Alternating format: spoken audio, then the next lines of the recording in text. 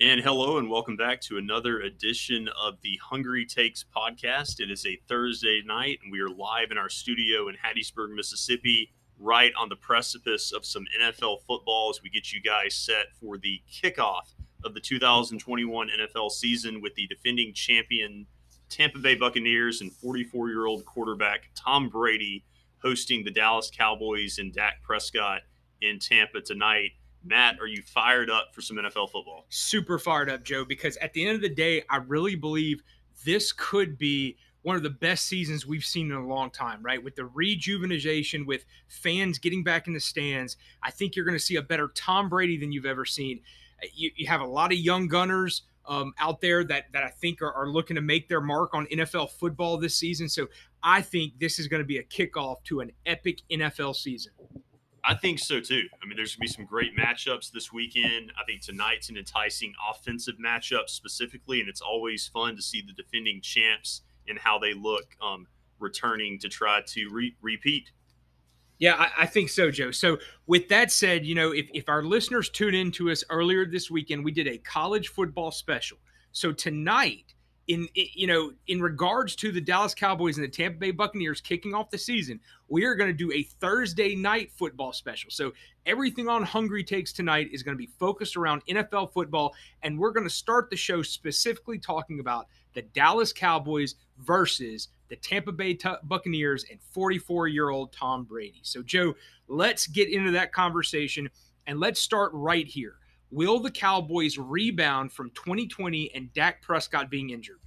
I think they'll rebound to the sense that with Dak healthy, they'll play better because he put up prolific offensive numbers last year before the unfortunate injury. He was on pace for a historic record of 6,000 passing yards before the injury. But still, I think it's going to be difficult for the Cowboys to be much better than around a 500 team. I guess you can't be 500 anymore because they play 17 games, but kind of like a 9-8, 8-9 team is kind of how I see this roster. A lot of it's predicated on how well the defense plays. But one issue, Matt, I saw last year with the Cowboys was that a lot of their offensive numbers were accumulated in garbage time when the game was already in doubt. You saw Prescott throwing the football like 50 to 55 times a game. That cannot happen. They've got to be more efficient in order to win games. Yeah, and it's like you said, Dak Prescott was actually leading the NFL, I think, in passing yards at one point overall, and also he was leading in like 50-plus yard attempts, right? So like the long bombs down the field. So it was very unfortunate that the Cowboys lost Dak Prescott. But what I'm going to tell you is, not only do they need to get Dak Prescott healthy again, they really need to get Ezekiel Elliott going, because I think what you've seen the last 2 years, and there was some holdout news with Ezekiel Elliott from the last 2 years, but they really need to get that play action working, and they got to get back to feeding him. I'm talking 25 plus carries a game. They got to get him over 130 yards a game, maybe multiple touchdowns. I really think he is the go factor for the Cowboys. But with that said, Joe, they're in a precarious situation because Zach Martin, the center for the Dallas Cowboys, probably the best offensive lineman in all of football, is not playing tonight. And so that immediately hurts you in the run game, and it also hurts you trying to protect a Dak Prescott coming off an injury.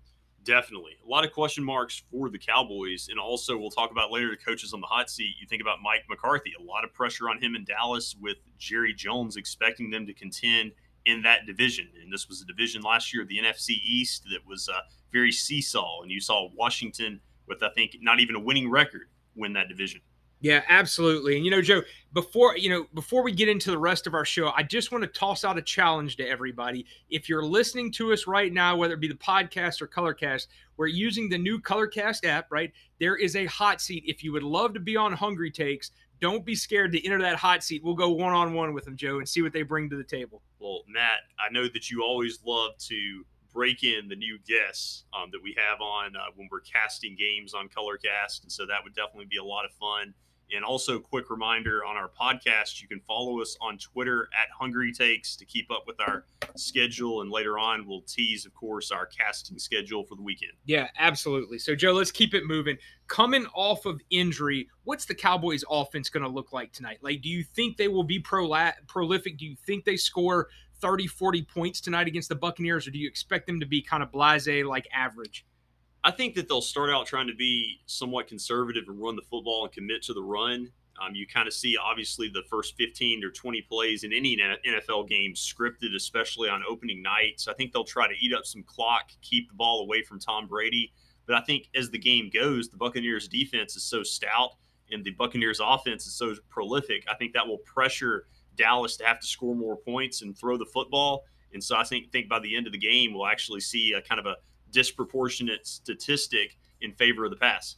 Yeah, I think so. And we're going to get into how stout we believe the Buccaneers are going to be. But I think you're right. I think at the end of the day, they really have to control the ball because points are going to be at a premium with Tom Brady back there, a full cast of characters for the Tampa Bay Buccaneers. I mean, he's going to be slinging the football all over the yard. And I think the best way the Cowboys can combat that is really try to dictate the pace of the ball game, keep the ball out of the Buccaneers offense hands. And the way you do that is just a steady ground game with Ezekiel Elliott going over the top if it presents itself. But I think the other side is the less time that Dak Prescott has the ball in his hands, the less likely he is to get injured. And no one has shown us to date with training camp and all that Dak Prescott's 100% healthy. So I think they need to prioritize making sure Dak is healthy while getting him back on track. So absolutely. With that said, I will ask you the last question about the Cowboys, and that is, do you think they will be a top 10 offense coming off that Dak Prescott injury?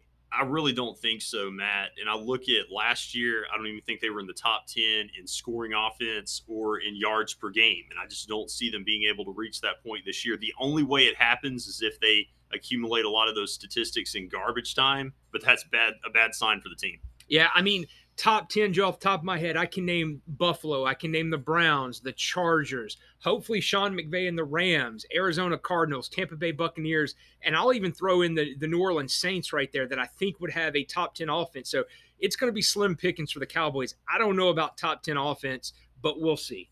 Yeah, I mean, we will certainly see, and we'll find out a lot tonight. Yeah, we will. And the most important thing we're going to find out about tonight, right, is the question that everybody wants to know. Is this the year that Tom Brady goes 17-0 playing for the Buccaneers?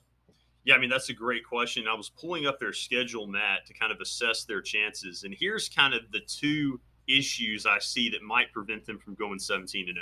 You look in week 3, they're going to have to go to the Rams on the road. You think about that defense with Aaron Donald and company. You got Matt Stafford now at quarterback. That's additionally a dangerous game because, it's a cross-country flight. And then the very next week, you have a look-ahead game at New England with the Belichick-Brady reunion on a Sunday night. So I think that could cause distractions and present a tough matchup where you could see the Patriots, the Buccaneers drop a game in week 3 to the Rams. And then the other issue I look at is late October on Halloween, they play at New Orleans against the Saints in a division rivalry game. And then they have a bye week before they play at Washington, the football team. I think either that Saints game on the road or at Washington could easily be a loss as well. Yeah, because the Saints game is going to be just a rival kind of duel, right? Washington's got that stout defense, so you never know what could happen. But I actually like what you're saying about week 3 and week 4. So not only do you have to play against what we believe to be a prolific offensive mind in Sean McVay, and now he's got his new prize piece, Matthew Stafford, right, which is what he's been missing all along. But in week 4, you got to come play Mac Jones, who is supposed to be the next version of Tom Brady, and there's not a whole lot of game film out there, right? And week 4 is kind of that precipice. Like, you get to week 4, you have 4 weeks of film to look at. And if you don't know about the NFL, I'll drop some knowledge here. They always look 4 weeks in the behind, right? So you won't have 4 complete weeks to look at Mac Jones, right? They can go further back, but they kind of tend to think that the offenses change after 4 weeks. So you look at the first 4 weeks, the second 4 weeks, it's kind of a rolling 4 weeks. And so my point here is they will not have a consistent 4 weeks to see Mac Jones on film, and I think that could be a disadvantage. Yes, and Belichick is going to be so motivated. So when I look at the schedule, my assessment would be probably about a 15-2 season is what I see. Yep. All right, so then the next question is, could this be Tom Brady's best season? I think it easily could be. I mean, we talked about him playing hurt last year and how he got that surgically repaired in the offseason, so it's hard to imagine he could be better, but you don't really see a huge difference between him at 44 as you did when he was 24. I heard Chris Collingsworth said that today on a talk show. And so I think that, You look at Tom Brady now more comfortable with this offense in Tampa. You know, last year they had a pandemic year. They didn't have a preseason, and now everybody's more acclimated. There's chemistry and continuity, and I think that's scary for the rest of the league. And then finally, you return all 22 starters from a Super Bowl winning team. Yeah, so this is the year, right? Because I agree with every single thing that you've said. I think last year was Lagniappe, right? The plan was for Tom Brady and Rob Gronkowski to come in and inject their process. I'm not going to say the New England Patriots way because it seems like they win without the Patriots, okay? But to inject their process, and then in doing so, they stumbled around and won a Super Bowl. I think it was about this year, get the right pieces in place, get the right mentality and attitude, and then hopefully this year, 2021, we're playing for a championship. So all that to say, they set up everything to play their best football this season. You have a healthy Leonard Fournette. You have Antonio Brown, who they say looks better than he's ever looked. And so I think this is the year where they really piece things together. Here's the last thing I'll say about Tom Brady's best season. Today, I watched an interview with Bart Scott, I think the old linebacker from the New York Jets. He said, and this is a man who saw Tom Brady a lot playing in with the New York Jets. He said the scariest offense he's ever seen was Tom Brady in the jumbo package, so 3 tight ends. And that's what Tom Brady has now. O.J. Howard, Cameron Brate, and Rob Gronkowski. Oh, and by the way, he's got Ronald Jones, Leonard Fournette standing behind him. He's got Ndamukong Suh on defense, and he's got Antonio Brown and Mike Evans and Chris Godwin to the left and right side of him. So I think this is his best year. I think he goes 17-0 this year. Yeah, I mean the return of O.J. Howard cannot be overstated either. And so I think that's definitely something that's going to help this offense with the multiple tight ends take off. But at the end of the day, though, Matt, I still cannot believe we're having this conversation about Tom Brady at 44 years old. I remember when he turned 30 years old, he said, quote, that he hoped to play until he was 30. Or he hoped to play until he was like 36 or 37, like another 6 or 7 years. And so the fact that we're still having this conversation and that he's not, even a liability to the team, he's not just out there, on a cane. He's out there as a player with MVP contention. He's the MVP player on the team. That's just unfathomable. Yeah, and the last thing I'll say to that is unless you see his arm deteriorate, which is what we saw with Peyton Manning, which we can't really explain how that happened, right? His arm just deteriorates at middle part of the season. Unless Tom Brady gets hurt, there's no reason he's not coming back at 45, not coming back at 46. I mean, he is the MVP player on this team. Yes. So, Joe, let's get down to brass tacks here. Cowboys versus Bucks tonight. This is what everyone wants us to talk about. Who are you taking? What's the score? I definitely have to go with the Buccaneers, and there's also a strong precedent for the home team, the Super Bowl winner, winning these opening night games. It rarely happens when you see an upset, historically speaking. So I'm going to say that for those reasons, and then, of course, all the reasons we articulated about the talent of the Buccaneers, I like the Buccaneers to win this game pretty handily. I'm going to say Tampa Bay wins 34-17. I like it, and I'm in that same vein. I think blood will be shed tonight, right? I think Tampa Bay wins. I actually think Tom Brady's sitting on the bench in the fourth quarter, start of the fourth quarter. He's not even playing, and I have it more like 45-14, right? It's going to be an absolute blowout tonight, and I think Tom Brady rests early. I could see it.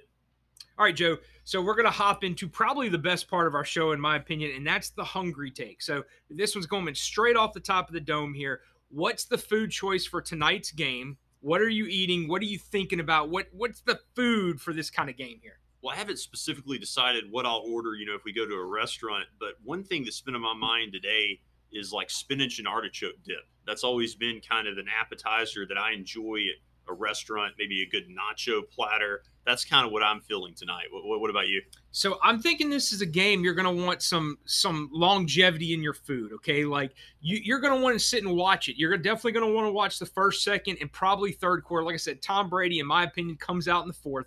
So you don't want something quick. It's not a hamburger game. It's not a pizza game. I think it's a sit down, enjoy it, maybe have some drinks. Like you said, start with some appetizers and then ease yourself into the entree.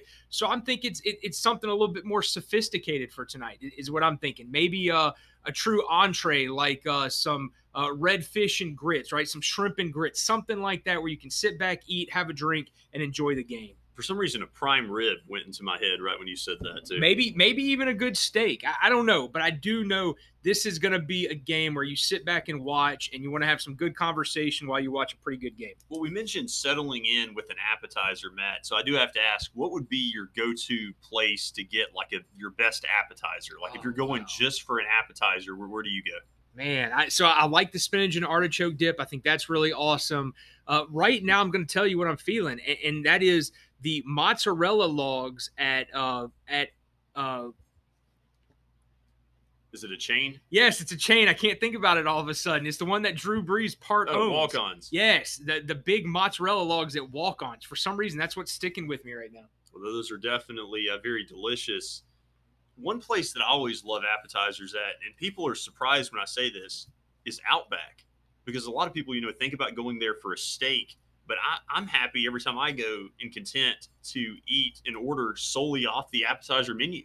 Like I rarely actually get a steak at Outback, but like I love the Bloomin' Onion. They used to have some quesadillas that were really good. Really a fan of the appetizers at Outback. So I'm about to plug Outback hard. So before I plug them, I'm going to go ahead and say that if anyone from Outback is listening or hears this podcast, we would love some sponsorship. Throw us a fat sack of cash or an unlimited supply of Bloomin' Onions, right?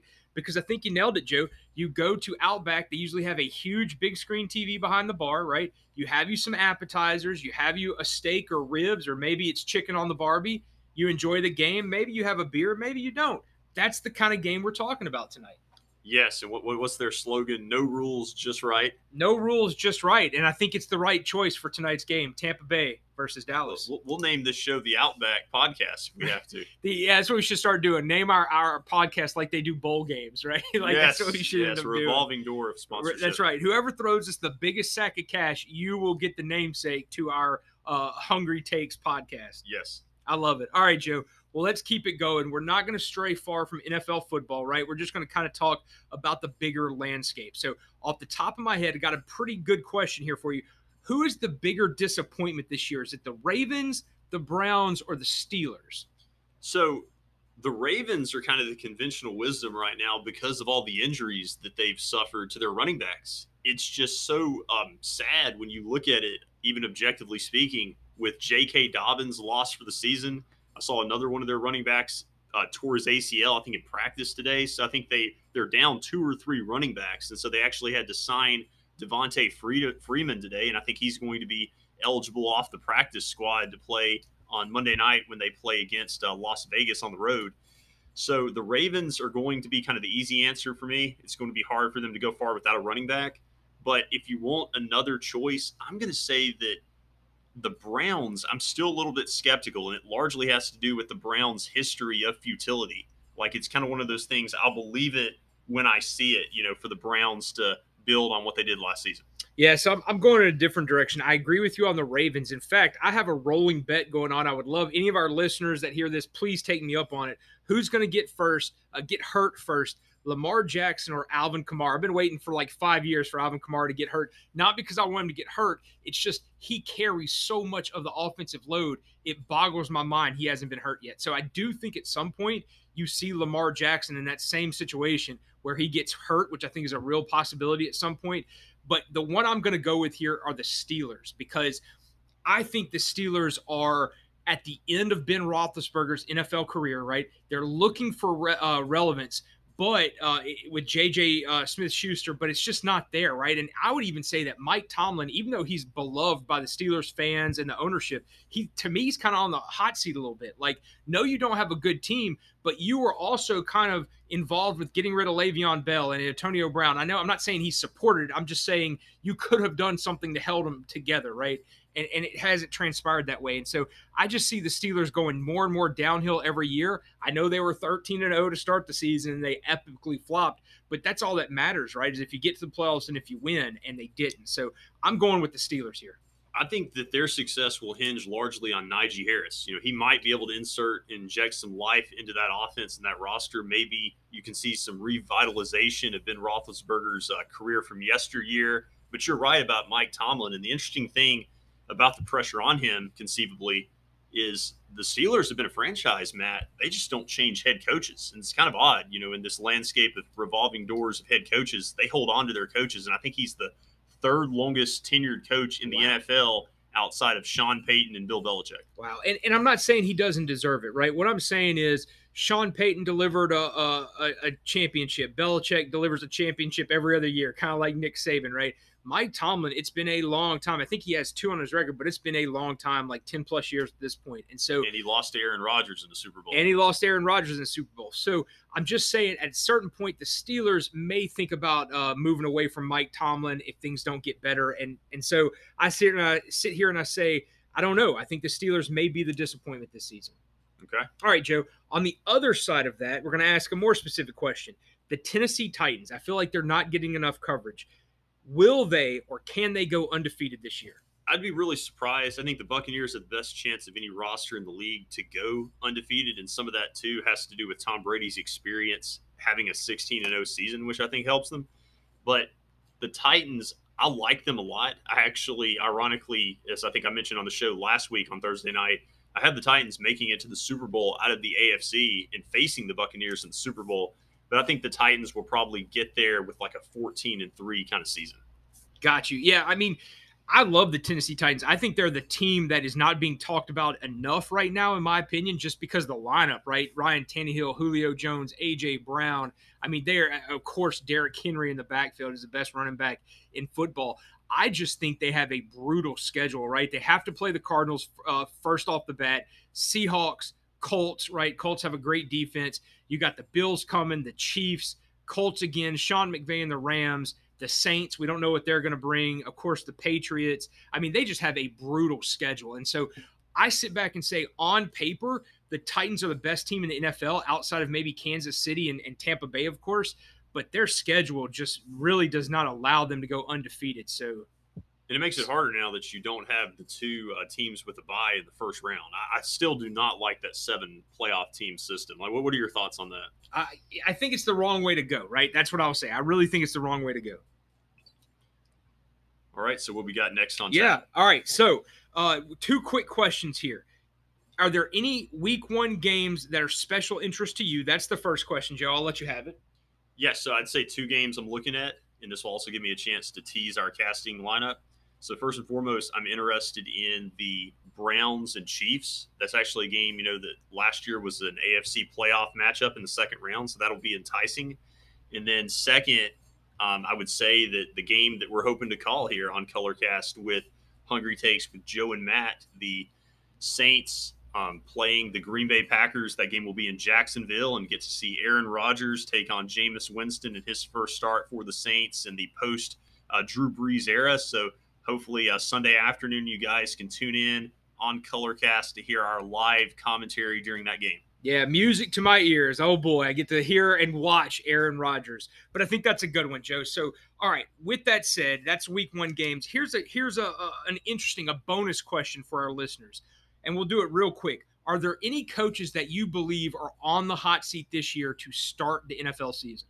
I think it's Mike McCarthy, with the game tonight. I think that the Cowboys franchise is just an impatient fan base, more so than just about any team in the NFL. If Jerry Jones, and they expect excellence, and they're just not going to be happy with another lackluster season. Yeah, the 2 I'm going with, one would be a shocker, one maybe not, is going to be Sean McVay, which I say, yes, he did some great things getting the Rams to the Super Bowl, but it was the worst Super Bowl in the history of the Super Bowl, right, in terms of offensive production, and he hasn't won since. And then the other one is Cliff Kingsbury, because he has got a stacked roster. And if he doesn't deliver, the Cardinals need to bring in somebody that can make the most out of Kyler Murray and DeAndre Hopkins and all the A.J. Green, all those guys. Right. Absolutely. All right, Joe. So with what's left in the show, we got about 5 minutes left, so everyone knows what that means. It is the Hangry Rant for the week, okay? And for this Hangry Rant, we're going to change it up a little bit. We're going to go to college football because we just lived through that, right? My Hangry Rant for tonight is actually about the SEC. It's Georgia versus Clemson, and we're going to talk a little about Alabama.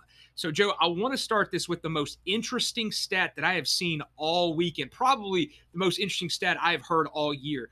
Do you know that Georgia has 3 less 5-star recruits than the entire Big 12 and Pac 12 combined? No, I did not know that. That is absolutely unprecedented. But I think that the reason why that's my hangry rant is that shows you the caliber of football being played in the SEC, right? And when you compare it to Clemson, I think what happened in that game is, one, the ACC looks bad in general, and two, I think Clemson was overperforming. They have a pretty vanilla offense, all right? And they had two superstar quarterbacks, Deshaun Watson and Trevor Lawrence. Well, you got rid of those quarterbacks, so now you're an average offense. Granted, Dabo Swinney's a wonderful head coach, but you are playing these juggernauts that is Georgia. Okay. But then you take Georgia and you look at Alabama, right? And you say, if that's what Georgia's got on their staff or their roster, what does Alabama have? So Alabama has all the 5-star recruits. Now they even have head coaches, Joe. They have Doug Maroney, who's an ex-NFL coach, Bill O'Brien, who's an ex-NFL coach. And by the way, the Alabama team that we knew that had a horrible pass game, they have become wide receiver U and quarterback U. The last 5 quarterbacks have all been Alabama, right? Tua, Mac Jones, Jalen Hurts. I mean, you can go on and on. A.J. McCarron. Nick Saban has transformed that program. So the hangry rant here, Joe, and I'll hand it to you, is just how stout the SEC is. And that's why Clemson didn't beat them, because these other conferences compared to the SEC are just hands tied behind their back. The SEC is absolutely brutal, and having 3 less 5-star recruits than the Big 12 and the Pac-12 prove that point.